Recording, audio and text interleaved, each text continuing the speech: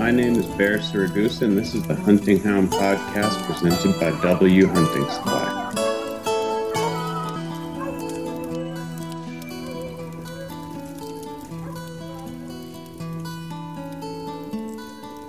All right.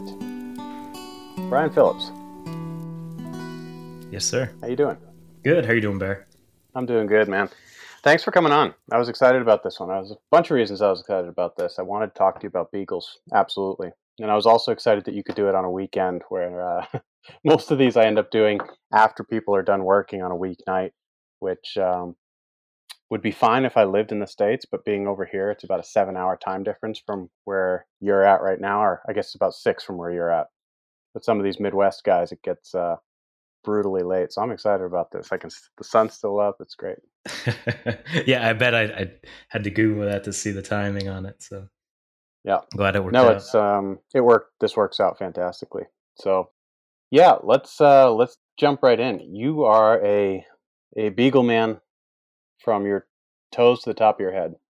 Right. Thanks for having me on. Glad absolutely. to talk beagles, all the time. Try to be as big of an ambassador as we can. We like the little hounds. So yeah, I guess I've been doing it I'm 36. So I think I got my first beagle when I was 19. Okay. Yeah. Interesting. Was it something that your family had done up into that previously, or was it something you picked up just totally on your own? Totally on my own, not from a hunting family. In high school, had some friends that we did small game hunting with. So, and it wasn't with dogs. It was just with, walking the woods, kicking brush, stuff like that. Right. Right. Cool. But when I got in college, I wanted a dog, and I like kind of the animal husbandry side of things. Produce it, breeding and producing something that has a purpose. And was trying to settle between a short hair and a beagle. And here in Pennsylvania, we don't have much of a wild bird population. Yeah. So a lady at work hooked me up with a breeder and I had some beagle puppies. So that's how I got my first dog. That's excellent. Sorry, this guy was running around on the floor making a bunch of noise. I've got, for the people who can't see, I had to pick Mike the beagle pup up off the floor because he was making too much background noise. So we'll see if this works. Stop it. But that's really interesting. So you had the beagles through college. Right. I lived at home and I'd commuted to college, and I worked night shifts. So it kind of worked out. Like I did college part-time for a little bit and then full-time, throughout getting my degree. But I had a lot of time during the day. Okay. Yep. And what is your degree in? Business marketing, but I ended up in finance accounting. So okay. Yeah. I've been in that for about 20 years. So gotcha. It's a lot. That's an unusual thing. Staying in the dogs throughout college. Right. Because I did the same thing. I got into dogs when I'm 36 as well, and I got into dogs when I was 10, the sled dogs, and I brought the team with me to college. Oh wow! I had about 6 months where I didn't have them with me, and was commuting back and forth about 2.5 hours, or not that much. I guess about 2 hours if I sped a little bit. Okay. To get home to run them, and it was wearing me out between classes and that. It was just I was losing steam, so I ended up bringing them with me to college and brought those same dogs with me to Norway when I moved. So wow. That's it's an unusual thing. A lot of the guys I talk to, they get to the point where they want to sow their wild oats a little bit, and take a break from the hounds. Right. It definitely, not that I was in trouble, but it definitely kept me away from any type of trouble, because on many nights I knew I needed to be up to beat the heat at like 5 a.m. So I was in bed by 10. I didn't stay out. That's right. It's it keeps you on the straight and narrow. I know they say that about kids, but definitely worked for me too, because I didn't have I didn't have the time, the money. I didn't have any reason to be going out on the town. Right. The gals that were out at the bars drinking were not necessarily the gals I was interested in. So Yeah. Well, that's cool. So when you got into it, did you get right into it like full blast with a couple of them, or did you start with one? Walk me a little bit through how you got into like the process of getting into the Beagles for you. Okay, I started that first one. It was just kind of on a whim, zero research, zero anything. Didn't know bloodlines, didn't know registries, anything like that. So I got what we call grade dog. I mean, she was full blood beagle out of hunting stock. She was not AKC registered. I run all AKC dogs now. Okay. But I was really green, right? I didn't know what to expect. So I remember we had a little bit of a swamp in our backyard that was kind of nice for running dogs. And, I just took that puppy on walks, kicking brush piles. And honestly, I was so green, I didn't know I thought it was all sight chasing. So, that's how much thought I put into it. And I'll never forget the day when, she's probably 5-6 months old. And then we saw that, kicked the brush pile, and rabbit shot out. And she chased it, but then at the end of chasing it, she dropped her nose and gave some voice. And I thought, oh my gosh, I have the best dog in the world. I didn't even know they could do this. You know what I mean? But right, that's awesome.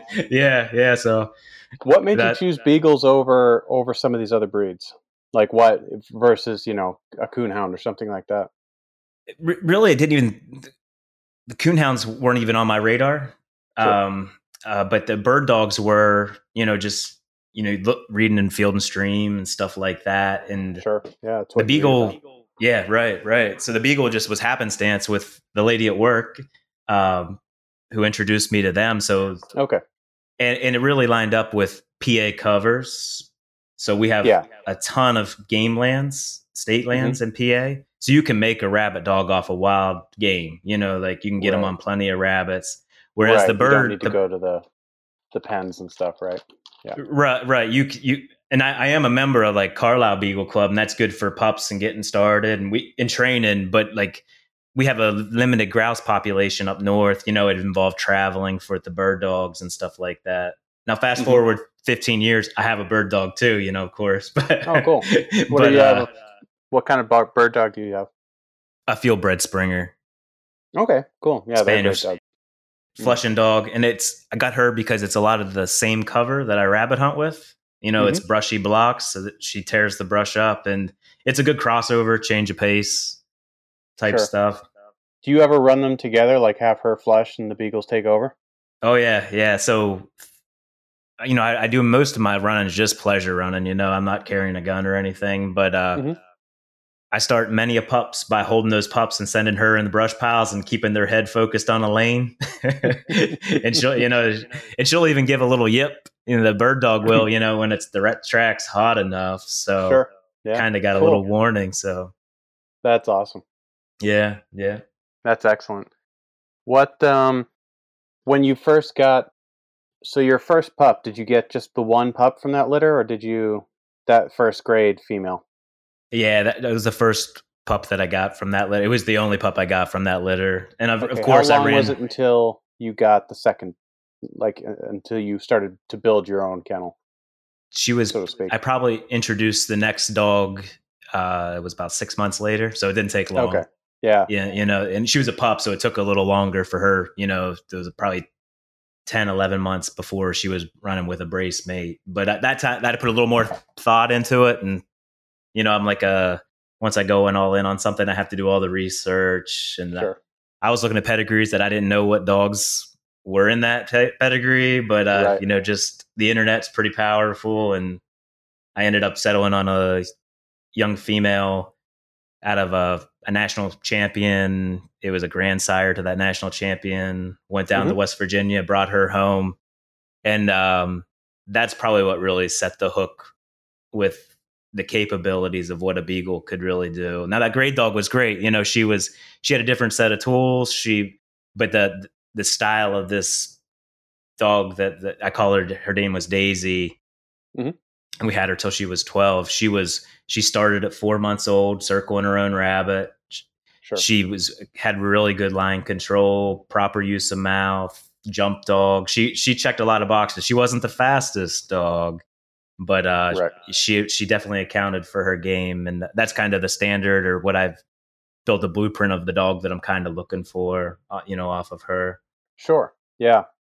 And those dogs, I think everybody, when they're in it long enough, has that dog where it just becomes the blueprint for everything you're going for. I had a dog like that named Blomon. Okay. Was a lead dog that I got him when he was old, and I got him because he wasn't running really that well for the people who had him. And it just ended up being just a respect thing for him, that he didn't really feel like he needed to run. And then I got him, and we just clicked totally, and it just showed me what a good dog had the potential to be. And once that happens, you're not really willing to settle for anything less. Right. It sounds like Daisy was that kind of dog for you. For sure, right? So she kind of turns into that measuring stick, and we've introduced dogs, after that, and all of them have their good qualities. Daisy wasn't a front end dog, but she'd love to run the slot, and if once those dogs ran a little over, she had the brains just on a dime. We call it snapping necks. All the other dogs are trying to hark back to the line because she's off going. She'll get to the front, but it's not by pushing. Right. It was doing the work. Yeah. Staying on the line. Yeah. Cool. Right. I love dogs like that. Oh man. Yeah. Did you base some of your future breedings off of Daisy? Was she a dog that you bred to after? I tried, and being young and in the early years of my breeding career, or my beagling, world getting started, I started breeding her too late. So I didn't have her first litter till she was about 4 or 5. And we got solid dogs out of her. We didn't get she didn't produce better than what she was, though. And that could have been a number of reasons. Could have been the sire I selected. She was kind of a little bit of an outcross on both sides. So maybe that played into it. There was a female out of Daisy that there's some dogs running around that have finished out of that dog. So the producing gene was there, but I probably should have hang on to one or two, but being so new and young in the game, I was kind of ignorant to, that at the time. Sure. Yeah, I understand that.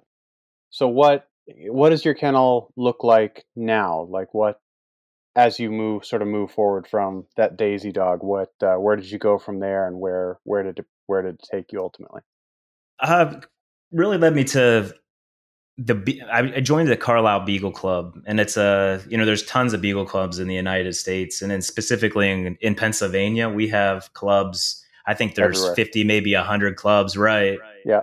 And like, for example, a Beagle Club, I don't know if for the audience, some are in the wild. All of them are based on wild game, but we have pens. We have a 40-acre pen and a 20-acre pen, and we have field trials in those pens and everything. And it's all wild game, so we try to stimulate as much of a natural experience as possible.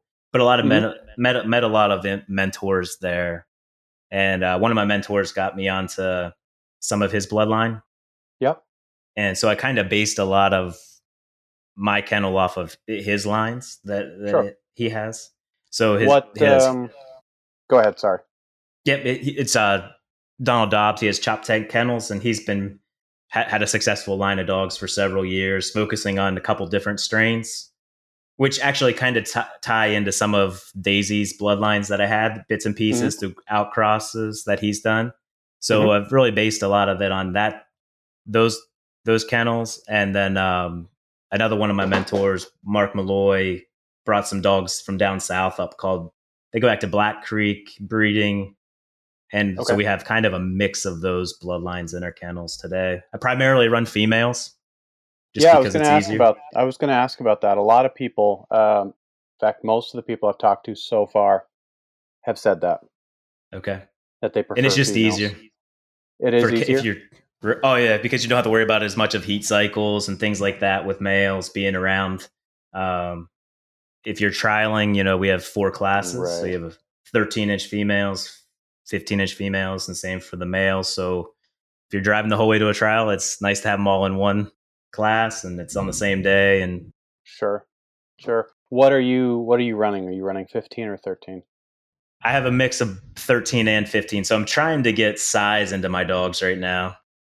Okay, you're trying to get them to be a little bigger. Right. Just I think they hold up a little better. I can show. There'll be examples of some that one-offs that are 13-inch that have just as much stamina. But I think on average, what I see, and I think just even from a breeding perspective, I had a C-section a couple years ago on a smaller female. I think Sure. I think that's kind of what I'm working towards. Yeah. No, that makes sense. It's I find that kind of thing so hard to predict, especially like with the Huskies and, with the hounds I've had where, I've seen some big females really struggle when it was time to pup. And then Okay. like this beagle pup I've got now, his mom is maybe 11 inches, maybe. Okay. And she had 10 Wow. without any problems. Like they didn't even need formula. It's just it's impossible. It's impossible to gauge. I mean, the male she was bred to is a really nice male, but is closer to 15.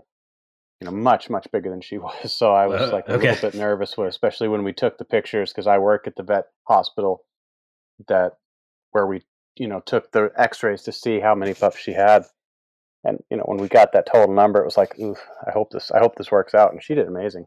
Wow, that's great. I've have friends recently here.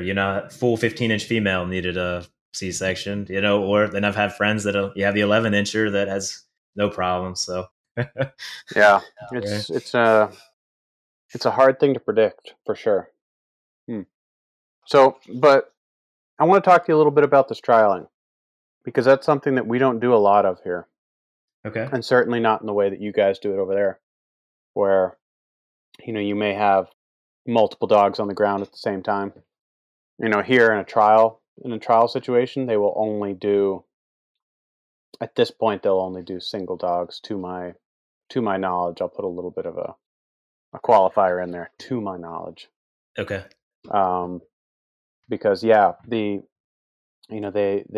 some hare trials here, and then there's some roe deer trials here. So you can get what's called like the hunting champion status or certificate, where my understanding of it is that you start with a total number of points, and then every mistake that your dog makes, you get points, subtracted from it.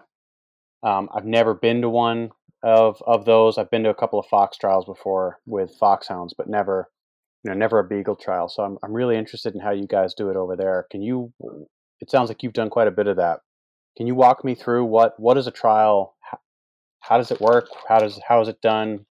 How many dogs are you on the ground? Some of these videos I see, it seems like there's 100 dogs streaming by. It's like, yeah, right. It's hard to see. Yeah, I can speak. I run primarily AKC, American Kennel Club trials, license trials. And there's the format we run in is small pack option. So our packs can range anywhere from 4 to 9 dogs in a winner's pack. So if you have a class of 15, 13-inch females, that's 15 dogs. You might run first series. You would split them up in 3 packs of 5. And then go from there. The judges would evaluate them in those packs. And it's not points based or anything like that. We go off a rule book and published by the American Kennel Club and put together by kind of like the forefathers of, and it's tried to stimulate hunting situations. So I think the basis is the dogs are to run with the intent to overtake their game, but it's subjective in that you need to have control and accountability as well. So you don't want a dog that's constantly we're losing contact with the line, or excessive mouth, running off game of deer, for example. So there is several scenarios that go into it. Right. That's interesting. How does the point system work in a trial like that? So the trial itself, there's no point system. It's just 2 judges that go out with the packs, and then they would pick, if there's that first series, is they would choose the top dogs out of each pack.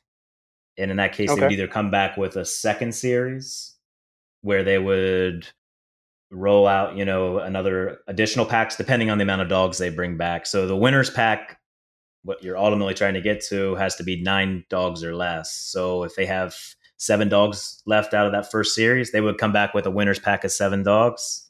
Mm-hmm. And you go to the field with that. And Sure. And that's where you're just slowly eliminating dogs as you work through that winner's pack. So you could run it down to you could run it down to a brace if you wanted to find the top dog. Some trials end like that, some don't. Some will end with 4 or 5 dogs on the ground, and it's the first through fifth are placing hounds. Actually, it's first through fourth get actual points, then for their AKC title. Then the fifth hound is your MBQ or next best qualifier that makes the bench. And if you, in the AKC format, to become a field champion, you need to have 3 wins and 120 points. So if that first place dog that won, it's a class of 15, that dog gets 15 points towards its title. If it's second place, you just, divide by 2, third place, divide by 3, and so on. Sure. Yep. That's the small pack option format. Now the large pack format, probably what you probably saw, where they release many hounds at once. I think they just cast them all at once, but I don't know enough to speak on their behalf. But that's that we refer to as the large pack format in the AKC. Right. And then there's the brace format as well, which we dabble in that a little bit, but they'll run braces or trios. So if you have those, if you have 16 dogs, they run 8 braces of 2, and then just work their way through the dogs like that. Sure. Yep. No, that makes sense. Wow. How often? I mean, that's if that's going to be a lot of trials to get the dog that sort of champion status. Well, it depends on entries. So, for example, we finished our first field champion last year. Yeah.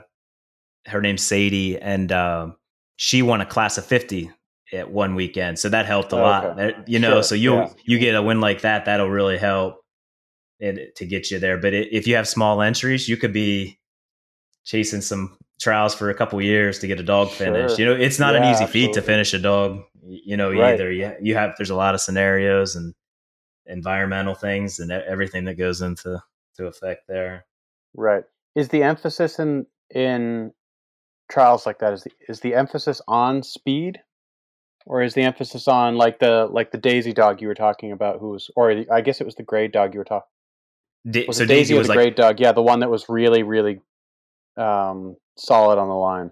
Yeah, so that's where it's kind of subjective, and you have to go watch a lot of dogs run, and you have to get familiar with what judges are looking for, what type of dog. Yeah. But what I've learned, I've judged a lot of trials, and I think I just judged a trial on Friday, and the one thing I've learned being a judge is, it changes by the day. Conditions play a bit in it, but basically, there's more than one way to run a rabbit. Sure. So I mean, that's why I was asking. Yeah. It's such a, it's so fascinating talking to different houndsmen. Just even just the people that I tend to run with. We've got kind of 4 or 5 guys that will occasionally get together and run fox, and we all. I don't think we would pay $1 for each other's dogs. Like, bottom line, like, what I'm looking for is totally different from what they're looking for. And, we all get the job done to a degree, but it's just going to be a totally different animal, that each of us is looking for. And that's got to be really, and that makes it really complicated when, you kind of almost can see by the time you've shown up and see who's going to be the judge. It's like, okay, well, this is not going to go my way just because who's judging. That's got to be tough. Right. And I have, I'm friends with, and I have mentors that have completely different views than myself, and both of them can circle a rabbit. It's just how you want to do it. And, but primarily, we're all looking for a dog that can, like, it gets back to that run with the intent to overtake game, but with basically you want it, I don't know, we want it to run as fast as it can when it can, but walk it when it has to, Sure. And it's, conditions based here in the summer. It's hot. We don't have as many trials just due to that. But a 70-degree day versus a 30-degree day, right? It's going to change. Yeah, it's going to have a big effect on the field. Sure. Right. And there's days where scent's so high, like my Daisy dog, she'd sit on the back of the pack and wouldn't get enough done, because she's going to be that cut dog, and she's a beatable type dog. But then there's days where you'd have to really grind, and that's where she won a few trials that way. Sure. Yeah. Cool. I love stuff like that. The sort of nuances to the whole thing is really fascinating to me. Yeah. I really try. It's easy to get focused on a style, but I try to step back from that now. And I kind of respect, the different aspects of, a dog's qualities. And, sure. There's more than one way to get it done within reason. You still have to have, like myself, I enjoy running a pack on the weekends, and they all have to be a similar type speed, at least, to just for continuity. Sure. Absolutely. Yeah. That makes all kinds of sense. How many do you have at this point? I have 5 running dogs, and I have 2 pups right now. Okay. And they're all kind of a difference. Sure. When you go to a trial, are you trying to get all of them out, as many out as you can, or is it kind of a one dog per trial type of a deal? Yeah, it depends on your situation. Like right now, I could probably handle 1 to 2 dogs right now, just to give them the right time that they need. So, like, different guys and girls have different methods, but like we do a lot of soloing to really make a dog run right for us. So you want that dog kind of as independent as possible. Sure. But it has to, run with the pack. But when it comes to a check, and I don't know, are you familiar with, like, some people, I guess I hear in the coon dog world, they call it a loss or something like that, but we call it check, when they overrun the line, they come back, we call that, their check work.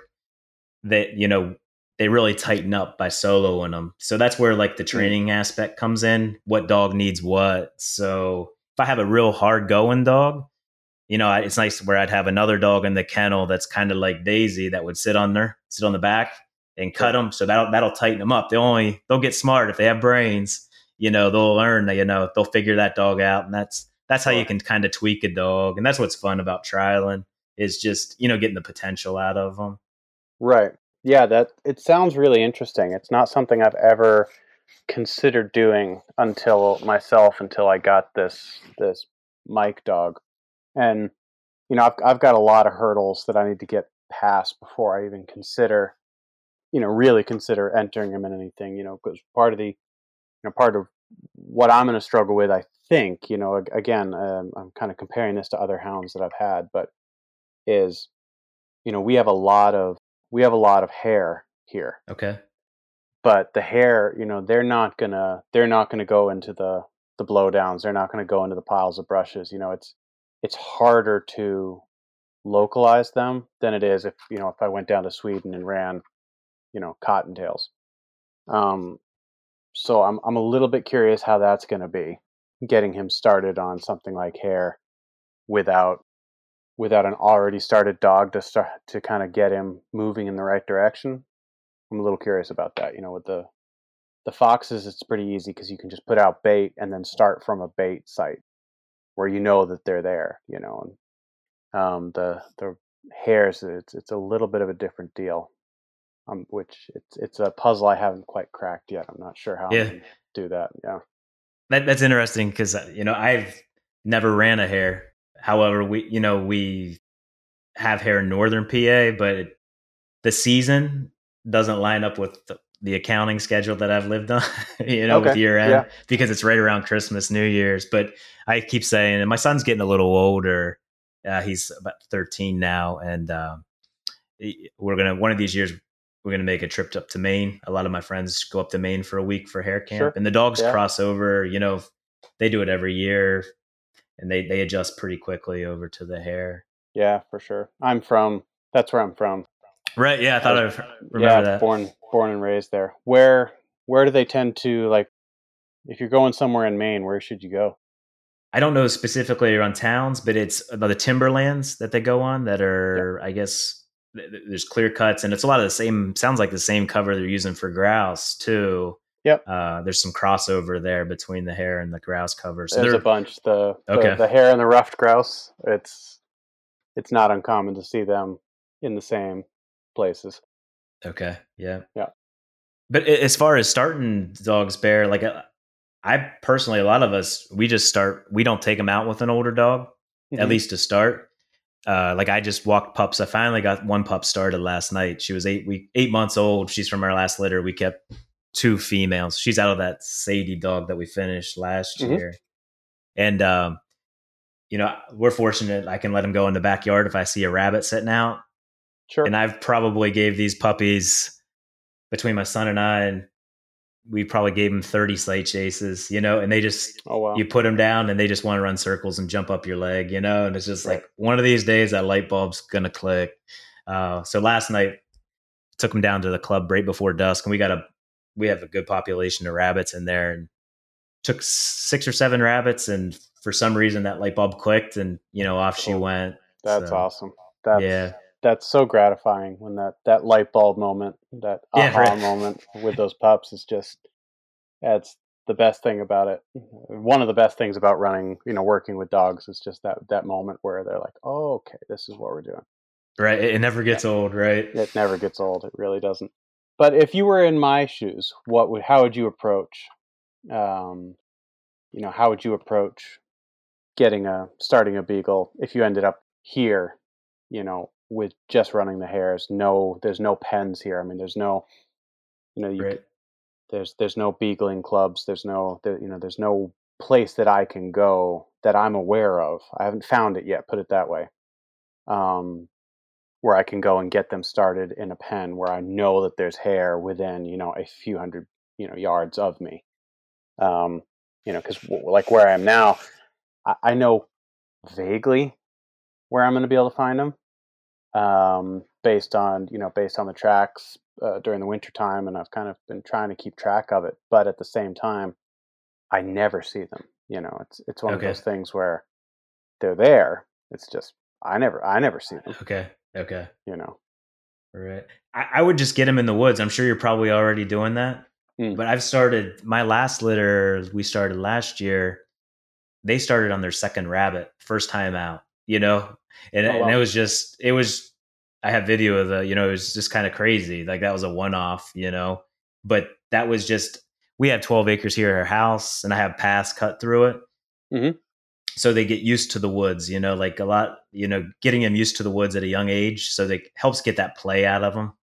Sure. And it helps like that. Those pups last night, I played with them in the yard out here for about an hour or two to get that play out of them. And then I took them to the, out to get them on some rabbits. And then they were more focused at that point. So that focus is a big, big part of it, especially when they're younger. Sure. And I never get in a hurry anymore to get them started, because I've had them start at 4 or 5 months old, and that dog that starts at 9, 10 months old is just as good or better. To me, I don't see a correlation there. It's more on the bloodline and things like that. Sure. Those are precursors to how they're going to turn out. Absolutely. I that's something that's always been really interesting to me in the dog world, is that, I have experienced the same, that I have seen no correlation between when the dog started and how good it eventually became. My 2 best dogs ever, the one didn't start leading until he was 4.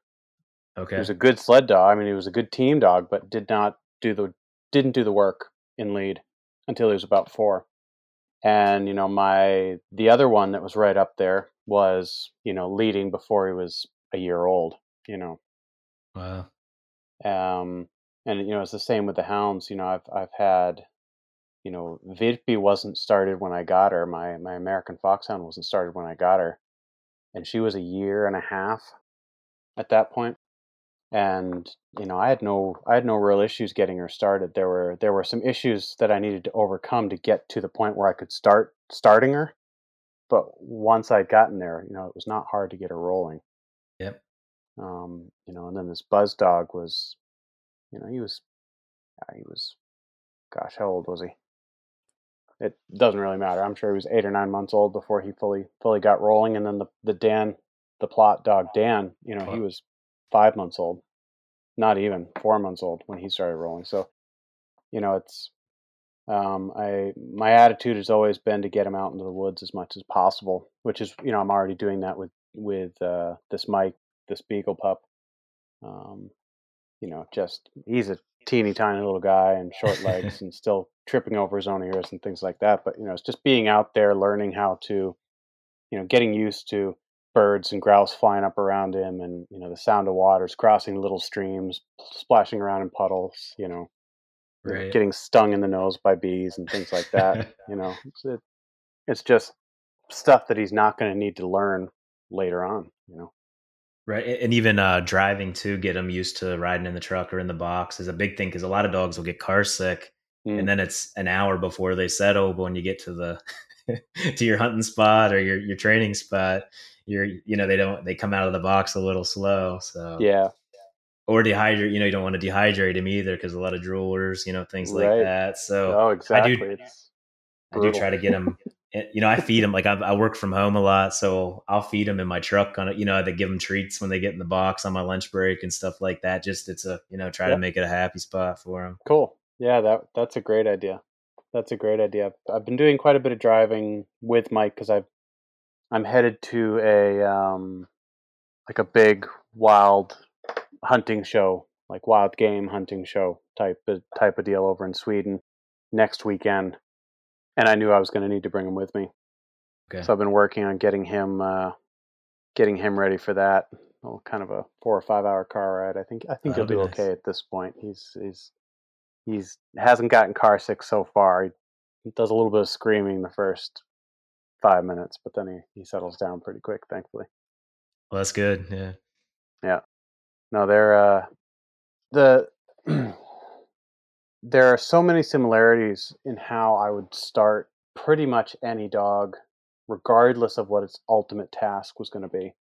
And a lot of that is just exposing them to the conditions, exposing them to the, some of the scenarios that they may meet in a hunting situation or a racing situation or a herding situation, but just sort of disguising these life lessons as play as much as I can.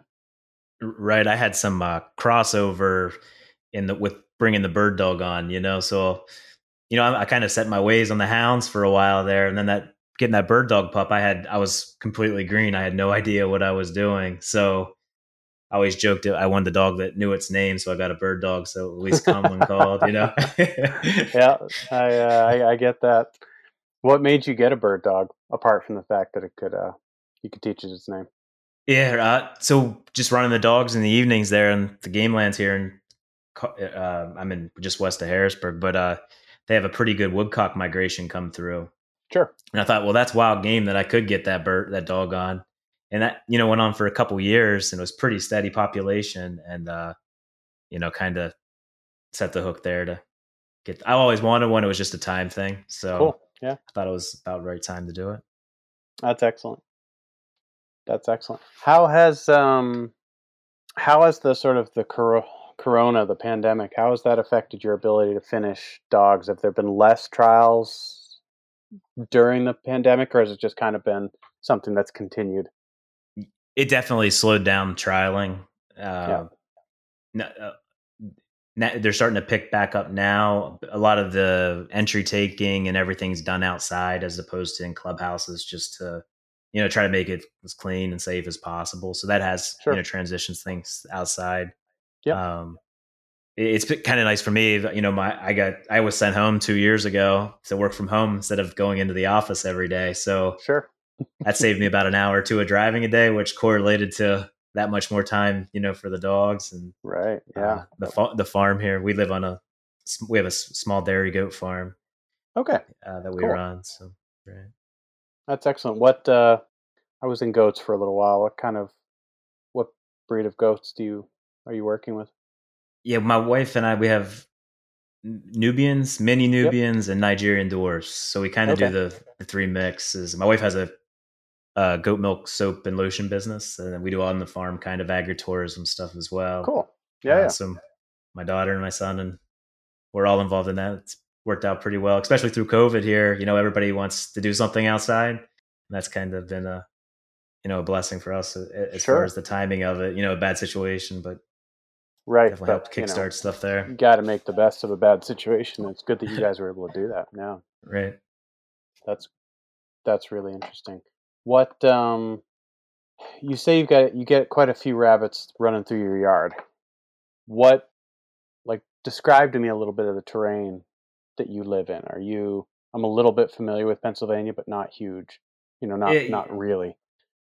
Yeah, so it's a little hilly. We're kind of at the off the side of the Appalachians, but Hmm. it's a lot of woodlots. Like I would explain, like the game lands that I run at a good bit. We have 10,000 acres 5 minutes from my house, and probably 300 or 400 acres of that is what we call rabbitat. It's Yep. that field edges.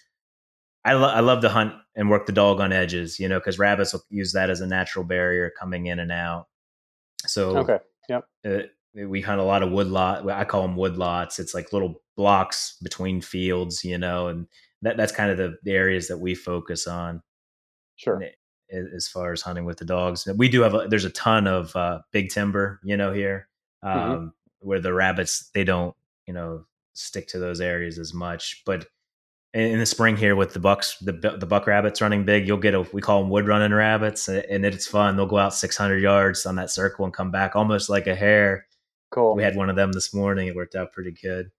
That's cool. Yeah, I like stuff like that. I like.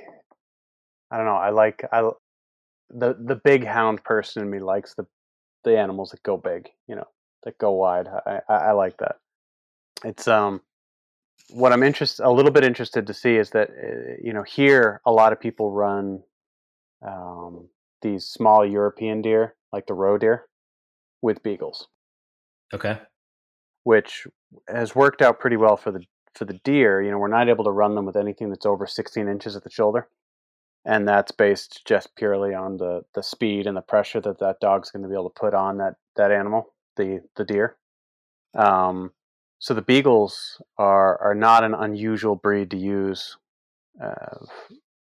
for these roe deer, and I'm considering what I want to start Mike on, whether I want to start him on the hare or whether I want to start him on the roe deer, because we have a lot of roe deer here, and they're a lot easier to find than the hare, and I can get that sort of the equivalent of a field champion status on him. Okay. Either through hare or through the roe deer. Okay. So there's people that do both, like they'll run the same hound on hare or roe deer, or I imagine that there must be people who do both. Mm-hmm. Okay. It's most of the people I've talked to so far have not done both. They've done the one thing or the other thing. They've the people who run them on roe deer tend to also run them on red deer if they've got access to it, which are the big red stags, the European kind of elk looking things. Okay. And I don't know anybody off the top of my head that has done. Hush. Dude, pull it together, man. Who has gotten the championship status with both hare and roe deer? I'm sure there's somebody who has, but I don't know of that person. But I would be really interested to talk to that person, because that's a mighty versatile dog. Right. Is it allowed to run deer there in Pennsylvania with beagles or with anything? No, we can't run deer. No, with hounds and PA. So I don't think there's many states left where you can. Right. I mean, they would be some of the southern states, I believe. Sure. Yeah. Potentially Tennessee, maybe. I feel like potentially. Okay. Might still allow it, but that could be inaccurate. Yeah, I know in the deep south, I think there's some, but and for some reason, I've had a little bit of trouble with dogs running deer, through the years, but I know some of it's in the bloodline, but I think a lot of it's just in the opportunity. They're on so many rabbits that they just get like that one track mind, to where we really don't have many deer runners, right now. Now I'll probably run a deer tonight, but right. Yeah, now that you've said it. But I also think, having the goats here on the farm, they're part of that caprine family. I don't know if they Sure. get Yeah. desensitized or something, That but they could don't. definitely be. Yeah. That would be really Right. interesting. That would be a really interesting thing to find out. I would be really Yeah. every houndsman on earth would get a couple of goats if that ended up being the case. Yeah, we can help Oh maintain the man. property and the hounds. Oh, it's true. Because yeah, I mean, I had there might be something to that, man. Because I had pack goats, and both of my hounds were more or less roe deer clean, just from the get go, and it wasn't a lack of opportunity. It's just they weren't interested. Okay. And I wonder if it was just based off of the training of getting them to leave the goats alone. It could be. I mean, Right. I never thought about it, but Right. it's an interesting theory. Mm-hmm. For sure. Now, a roe deer, how does it pattern when it's being ran? Is it like a hare will run big circles, right? Hmm. That's from what I hear. But like the roe deer, is that more like a straight line, and you're Yeah. trying to cut it off? Well, the red deer, they'll just get out of dodge. Okay. They'll just pick a direction and they'll go. The roe deer are different. I actually, and it's pure. It's like I said when I was talking to Clint Buckwalter. It's inexperience on my part, but sometimes I can't tell the difference between a hare and a roe deer when they're running it. Like I need to go in and look to see what they're running because the hares will do these big loops um, without a lot of with maybe a little bit more zigzagging than the roe deer will do, but the roe deer will do the big loops as well, and it's Okay. about the same. Like the difference in size, they overlap each other enough so that I'm not able to distinguish it right off the bat. When I look at it on the Garmin, for example, I'm not able to Okay. say like right away that this is definitely a hare. Oh, this is definitely a roe deer. Um, and I'm sure that there are these little nuances that would tell somebody with much more experience than I have that they take one look at the Garmin and be like, oh, I know what this is, but I'm not there yet. They're similar enough so that I'm not able to figure it out. But it's the roe deer. What's interesting about the roe deer is that they're such small deer. They really are very small. They're not. They're about the same size as like the blacktails over in Alaska or the Coues deer down way down south, or those what are those little deer in The Maryland, the Sikas, yeah, or Sika deers. That's I right. don't know if I'm saying that right, but Yep, you're right. You're on the right track. That's right. They're about that size. They're going to be a real big one's going to be 100 pounds maybe. They're not real big. But they're incredibly fast. But especially with a dog that makes quite a bit of noise as it's chasing them. If you drop a Spitz, like some of these dogs that they use for moose hunting, that stays fairly quiet until it's baying up a moose.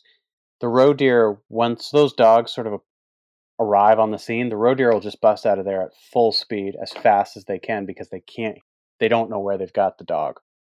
But with like a hound, something that's going to open up on the trail, they'll stay a few hundred yards ahead of it, but then just kind of not going any faster than they need to, just kind of puttering along.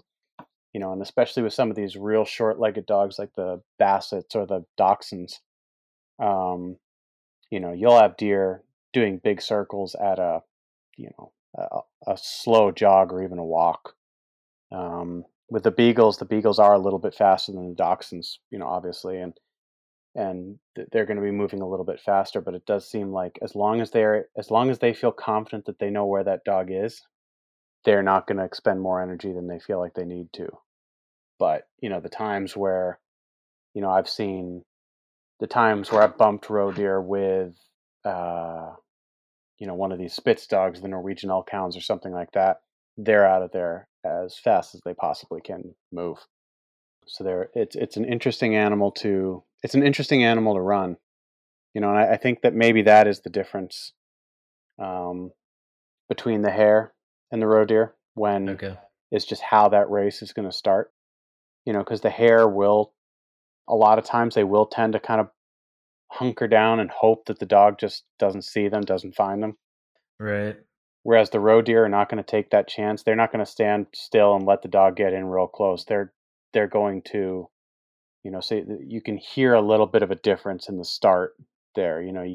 That you don't have that with a hare. You've got that explosive, like sudden scream, and then they're off. It's full blast. A roe deer can be a little bit of a slow burn getting it going. Yeah. But now with hare, I'm not as familiar, but do they come out? Like we start a lot of pups like at dusk, walking them at night. Yep. Because that's when the rabbits are out. Is Yep. that the same with hare, that you would find them more like a nocturnal type? Yeah, it's like when I see them, it's in the evenings. Yeah. Oddly more in the evenings than in the mornings. I don't know if that's consistent with other people's experiences. That's just sort of an observation of mine, is that when I've seen them, it's been in the evening.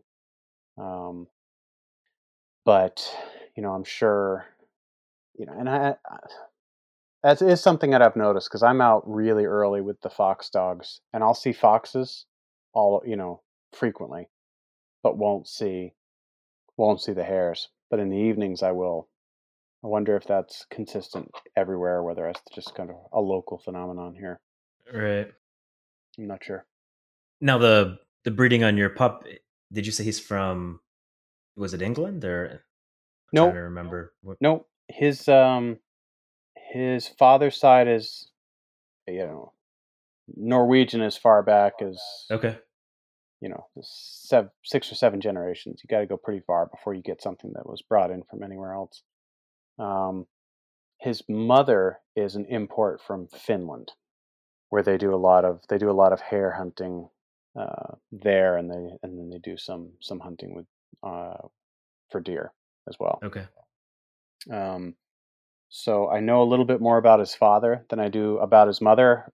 Just in sort of on paper, I know more about him, but I actually know his mother, and like her a lot. She's a great dog that I have enjoyed.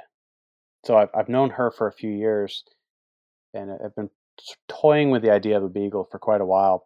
Basically, just based on what good family dogs they are. I grew up with a beagle, right, and could see that the kids weren't connecting the same way with the foxhounds that I did with the beagles, or the beagle we had. We didn't hunt her or anything, but and I wanted that for the kids to have that experience of having that dog that was a little bit more on their level. I could see that the long, 8-hour hunts that I would do with the hounds, the foxhounds, was too much for a 7-year-old and a 9-year-old. It wasn't fun for them. They could do it, and they would do it if I asked them to, but I could tell that it was not their deal. Okay. And I wanted to back way off. Just same with a pup. I wanted to back off before I kind of killed it for him. So. Yeah, I think that size of the beagle, is a big benefit. Just from me being in the house, to just even the pattern of how they run. So sure, I think that's why my kids enjoy it so much, because you can be part of the chase, kind of. You can keep up with, for the most part. You can keep up, see what's happening. I do very little looking at my Garmin. That's probably just because I started running before I could afford a Garmin. So sure, now but I do have it now, and I use it a lot for stats and stuff like that. But I really enjoy staying on top of them.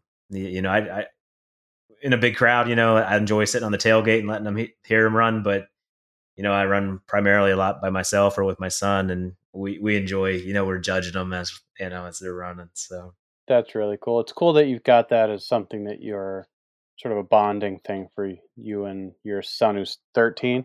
Is that right? Brady's 13. My daughter's she's 11 now. So okay, gotcha. Yeah. My sons one is 7 and one just turned 10 a few days ago. Okay. They're and the 10-year-old is really, really into it. Okay.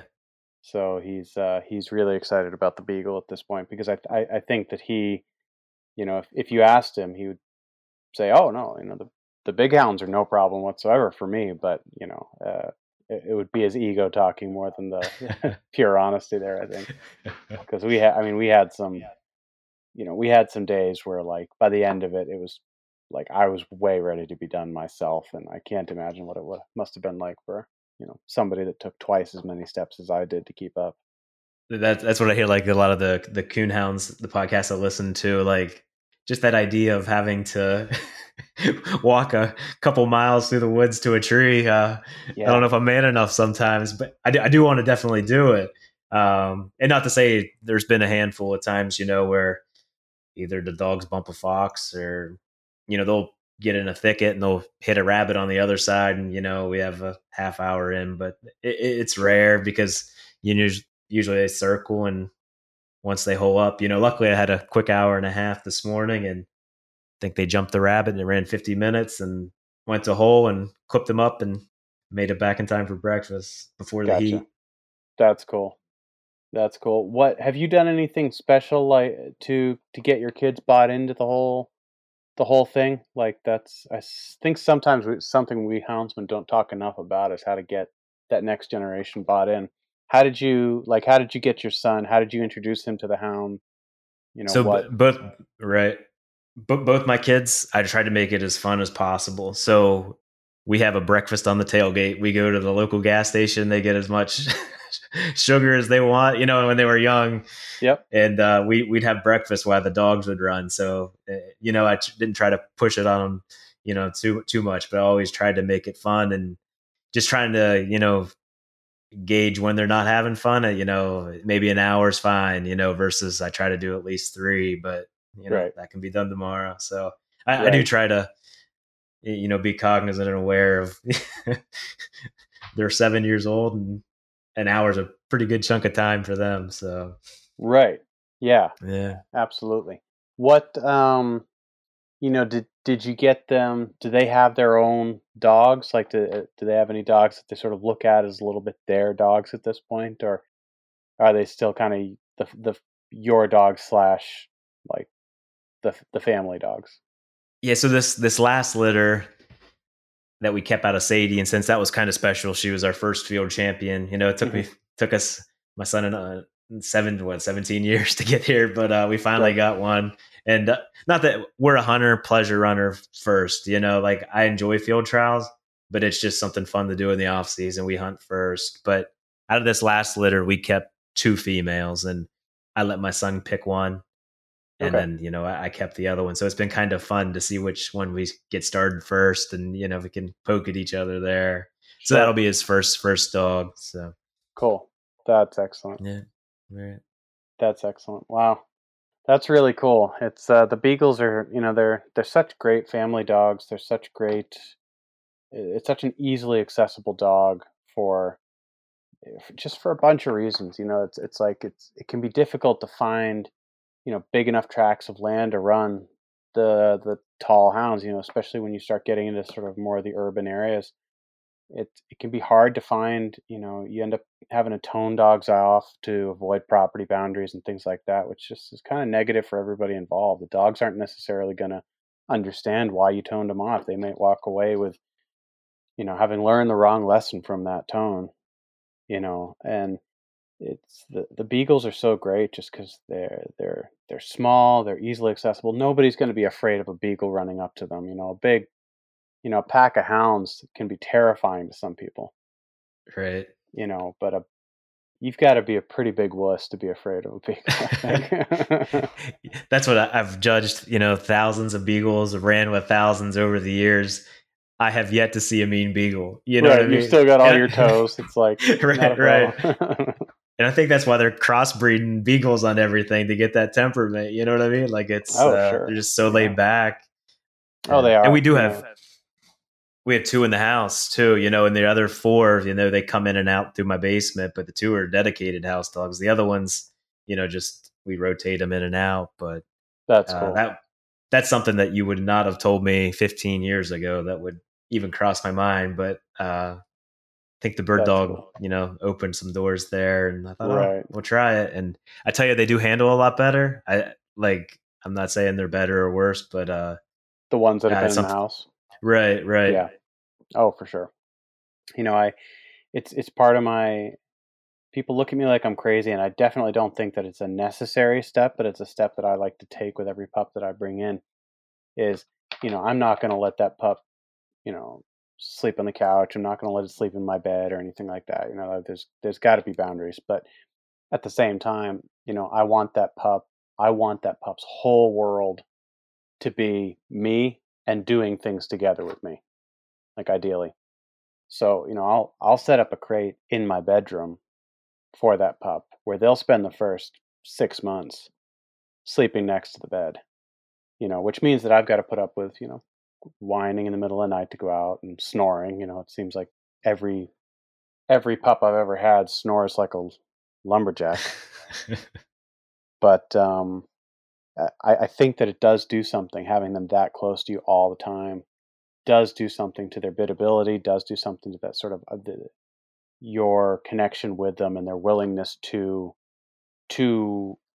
have you be the focus to a large enough degree that they're going to be willing to sort of accept corrections without it needing to be necessarily a big deal.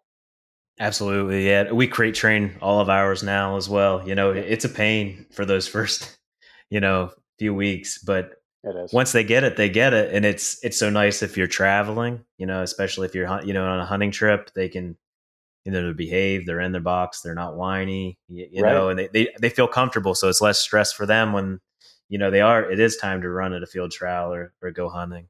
Mm-hmm. So it's definitely I can see that as a, big benefit there. And there's nothing wrong. I keep dogs outside too. Like as long as you're, interacting and, they're well fed, well housed, I'm happy, but that's just something we chose to do differently, Oh, for sure. From when I started. Yep. So we try to incorporate all that into, as part of the training now. Right. Yep. I think that, there's something to be said for it. The sled dogs, they always lived outside. I never had them inside, or I would house train them in case, I would house break them, a lot of them, just because, especially if you got a dog that needs a little bit of extra attention, is sick or injured or whatever, it's awfully nice to be able to bring it into the house without it just being total chaos. But they never spent a bunch of time in the house. They never slept in the house, that kind of thing. And I have not regretted changing that with the hounds, that they spend a lot more time in the house than my sled dogs ever did. And realistically, I think if I was ever to get back into sled dogs, which it won't happen, but if I ever was, I would seriously consider doing it a little bit differently, just in terms of you get so much back having that connection with them. Yeah, that's really interesting. That sled dog stuff. I just love dogs in general, but the sled dog stuff is just fascinating, and all the crosses that they do with the Alaskan Husky. I could just read that stuff all day. Like I'm a pedigree junkie, so it doesn't really matter what it is. Boy. So I have not gotten to that point where I am with the hounds yet. I'm still just a pleasure hunter to the point where if the grandparents functioned really well, the parents are good, I'm going to be happy trying them up from that litter. But the sled dogs, I went deep into that stuff. I could point out dogs from different lines just based on how they looked. Exactly. I know.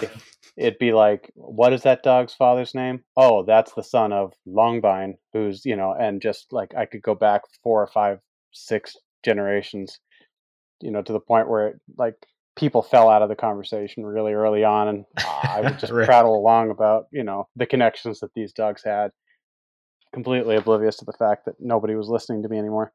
But it was just endlessly fascinating to me. Right, and you'll find certain guys that are as dedicated. Like even some of my mentors, that they're not like, it doesn't mean much to. It means much to them, but they'd have to look at a pedigree to follow it. Sure. Where some people just pick up on it, and it is fun, as you said. I'm sure where you're at with your sled dogs. Like when I'm hunting with dogs, like I've seen 5 or 6 generations, run, and just those qualities that come through over that. That's just, it's so neat to see. Well, the genetic aspect is something that is absolutely it's funny. I sometimes feel like the genetic aspect of things is completely overrated in the sense that, of course, it's important, but the training, the overall daily care, like that's going to be more important ultimately, I believe. However, I don't think you can underestimate how important the genetics are. It's like it's one of those sort of catch-22s where, you know, if you don't have the genetics, the best care, the best training, you're not going to get anywhere. But if you do have the genetics and not the care and the training, you're not going to get anywhere either. I've seen some superbly bred dogs that, could barely stand up.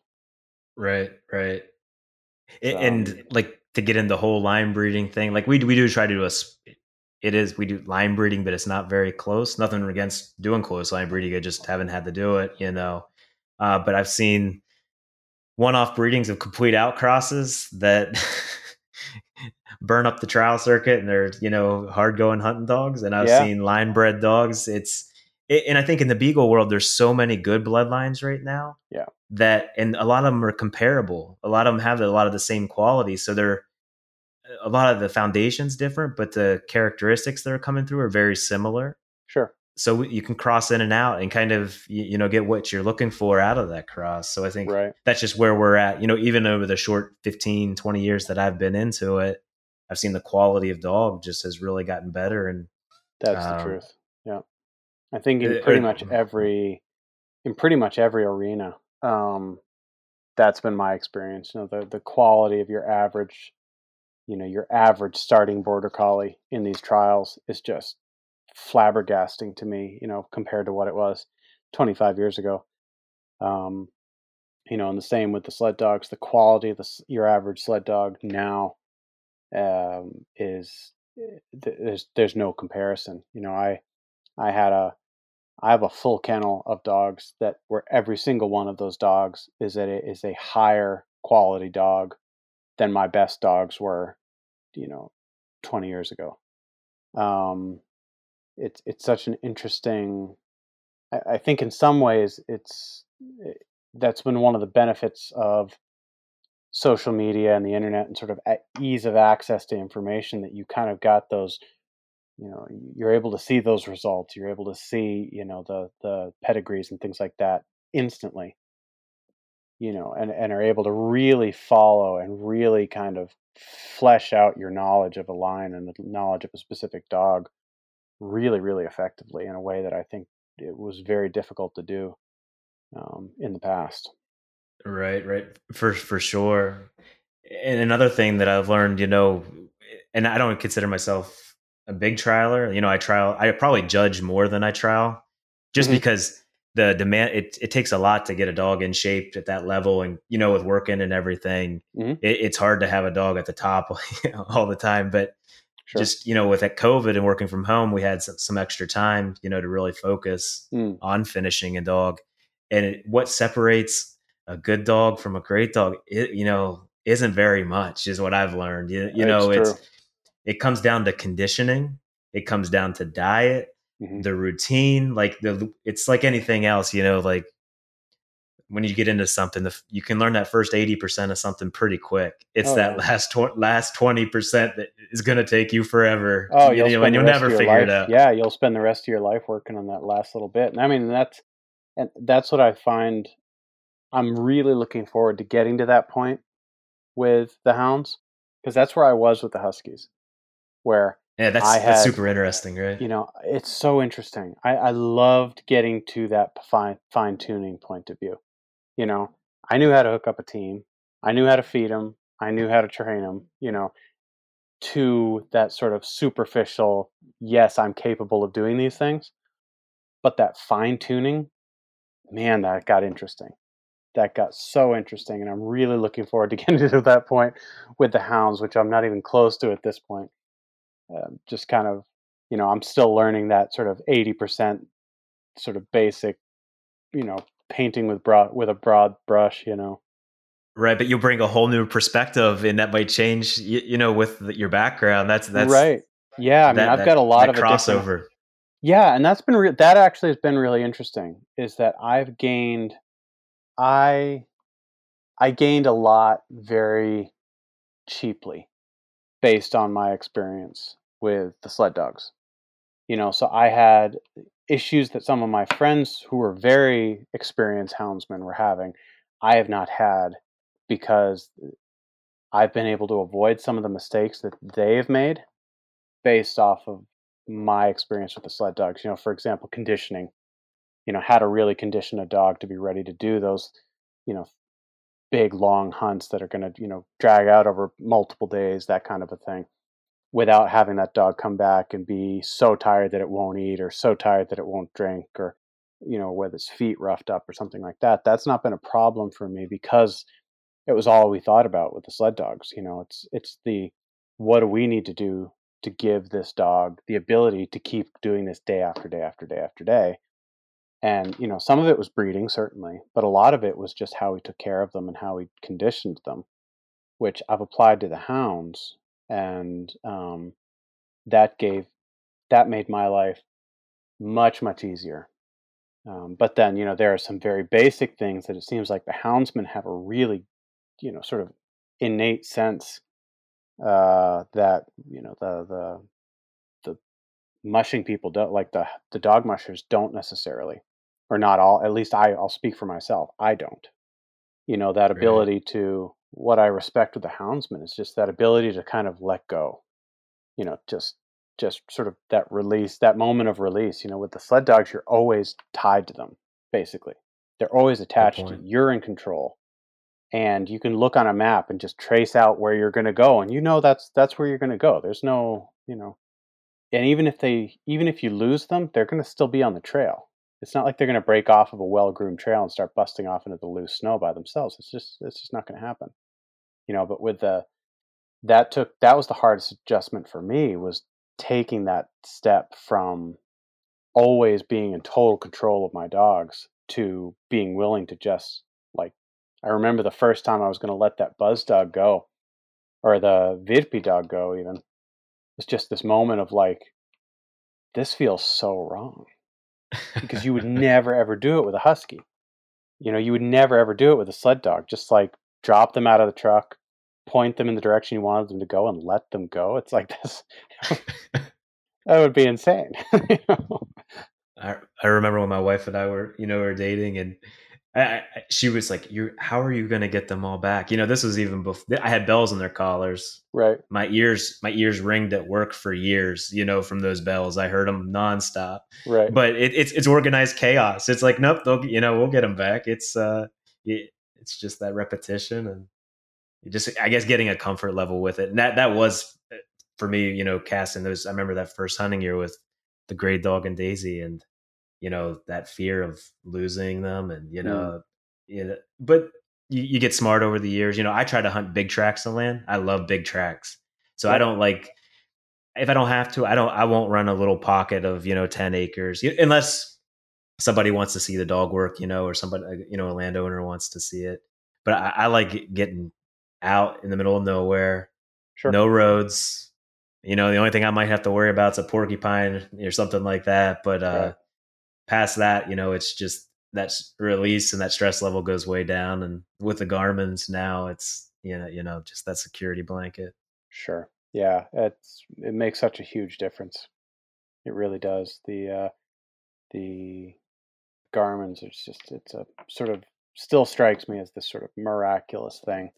And I have no experience from, it's not like I was running hounds before, before the Garmin's were available, but it's just like, just seeing the difference, the evolution from, I had like the original, what were they, like the DC30s? Oh, the big one, right? Yeah. So we run minis. Yeah, like I had the big old ones and even that seemed miraculous to me. But now, all of the bells and whistles, it's just amazing to me. It's unbelievable. Right. It's and it's like in a good and a bad way. It's like it's miraculous to me, but at the same time, it's a little bit like spending a little bit too much time looking at the screen. Well, that's what I don't look at my receiver. I have it connects to my watch, so I just see arrows. Yep. So I can see. So I try never to. I only look at that receiver for stats, just because where I'm running there are no roads unless I hit like a fox sometimes or something like that. So Right. that's kind of. But I think because I wasn't used to it before, and you do some club running too. The only time you're looking for it when the rabbit goes in a hole, you have that security of a fence too at times. So Right. that just Right. changes. No, that makes sense. That makes sense. Yeah, for me here, I'm right up against a national park, Okay. and I'm allowed to hunt in there. It's a public land. It's public land, but where I am, I have good road access. But I know that there's a certain point that if they cross that road, a specific road, if they cross that road, it's going to be 150 miles before I'm able to get to another road to cut them off. They're gone. And with the beagles, I'm not as worried about it. But like with the plot, he did that to me. He ditched over that road when I didn't expect him to, and he was gone for days, Wow. days and days. I never ever thought I was going to get him back. And then the Garmin was just an absolute godsend. Most of the time with some of these other hounds, like if I look at the hunt again afterwards, it's like, would I have needed the Garmin during that hunt? Probably not. But it's that one out of every 30 times. Right. You're just so glad you got it. Right. So, well, what's the future for you? Like, what's your plans? What are your goals? What do you got coming up? So kind of learning from my, not mistakes, but my shortcomings with Daisy, I'm trying to be smart about a breeding program. Mm-hmm. So that's really using Sadie as more of the foundation. And she's actually a mixture of that old Nip Otis blood in her, like, not from Daisy directly, but it's some similar blood from Mm-hmm. behind her with some what we call Flat Creek lines. Really being smart about lining up some males to get some pups and get a good base. She has kind of what everything that I'm looking for. Like if you were described, what I was looking for, she's pretty close to it. So I know I got what I want. She's got crazy hunt and desire, but most of all, she has the brains. And it comes down to, if they don't have the brains, they can have hunt and desire, they can have line control, but she's got the brains, she's got the hunt, she's got the control, and she has pretty good conformation. She's a kind of a feisty looking little thing. She doesn't, my wife thinks she looks like a terrier, but trying to add some conformation into it. But she's like kind of light boned, and but that really, she has that quality of the longer she runs, the harder she runs, the better she gets. And that's hard to get. I haven't had many that are like that. That's a good quality. And it's a fun one too, because they react very well to situations, going into certain things. So, sure. Is there like on the trialing thing a little bit again, is there any kind of requirement for bench shows? The AKC, there is bench trial shows. They have options to do field.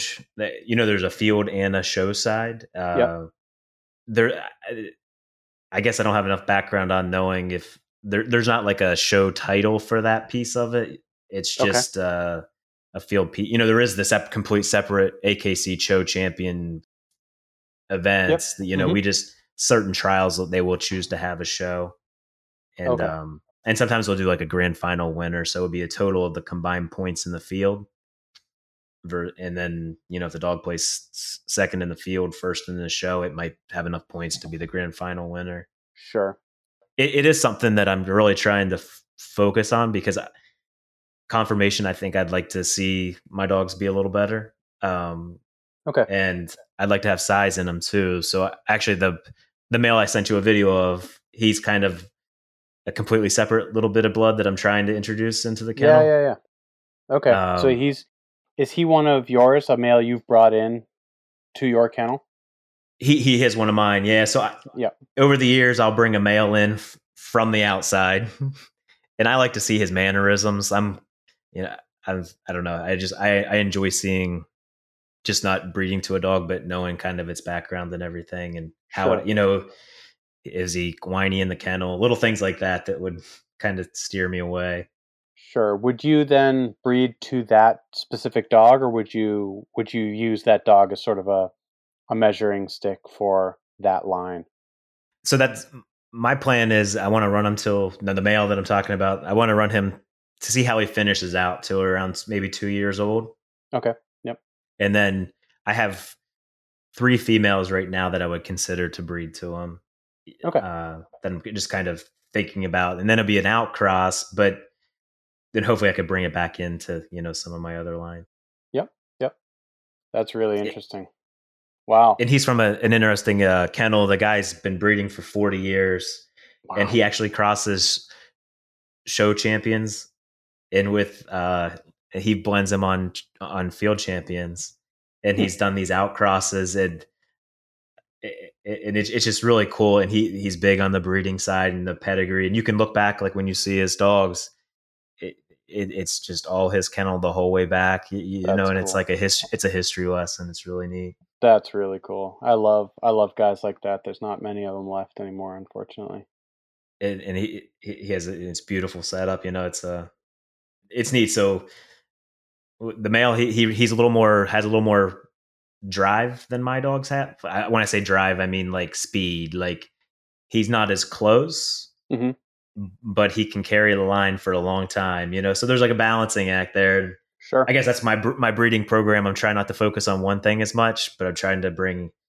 All comes back to balance, right? So that's what I'm trying to, not get too focused on one area, but maintain the qualities, that are important to me, and to have a pack that works together as well. Sure. Oh, that sounds good, man. I wish you the best of luck with that. It's exciting. It's you're at that point of fine tuning stuff that I find so interesting. That's exciting stuff. That is exciting. Oh, thank you. Stuff. I know I got a ways to go too, and just based on a lot of my mentors. But it is funny. They're not funny, but more fun. Just to get to that point where it's environmental, it's conditional. All these different factors that go into the success of a dog, and it's just the fun to tune that piece of it. Sure. Oh, that makes sense. Well, that's exciting. Well, we're approaching an hour and a half here, so I think we might call it an evening. But it was very, very cool to talk to you, Brian. I really appreciate you coming on, especially on relatively short notice here. Oh no, I appreciate it, Bear. Thank you for having me, and always fun. Happy to talk Beagles. So. Yeah, anytime. It's always fun to talk Beagles, and let's touch base again when you've done your breeding. I'd be really interested to hear what those pups, what that male turns into and stuff like that. Yeah, certainly. What he finishes into. Will do. All right, man. Thank you so much. All right. Take care. Bye-bye.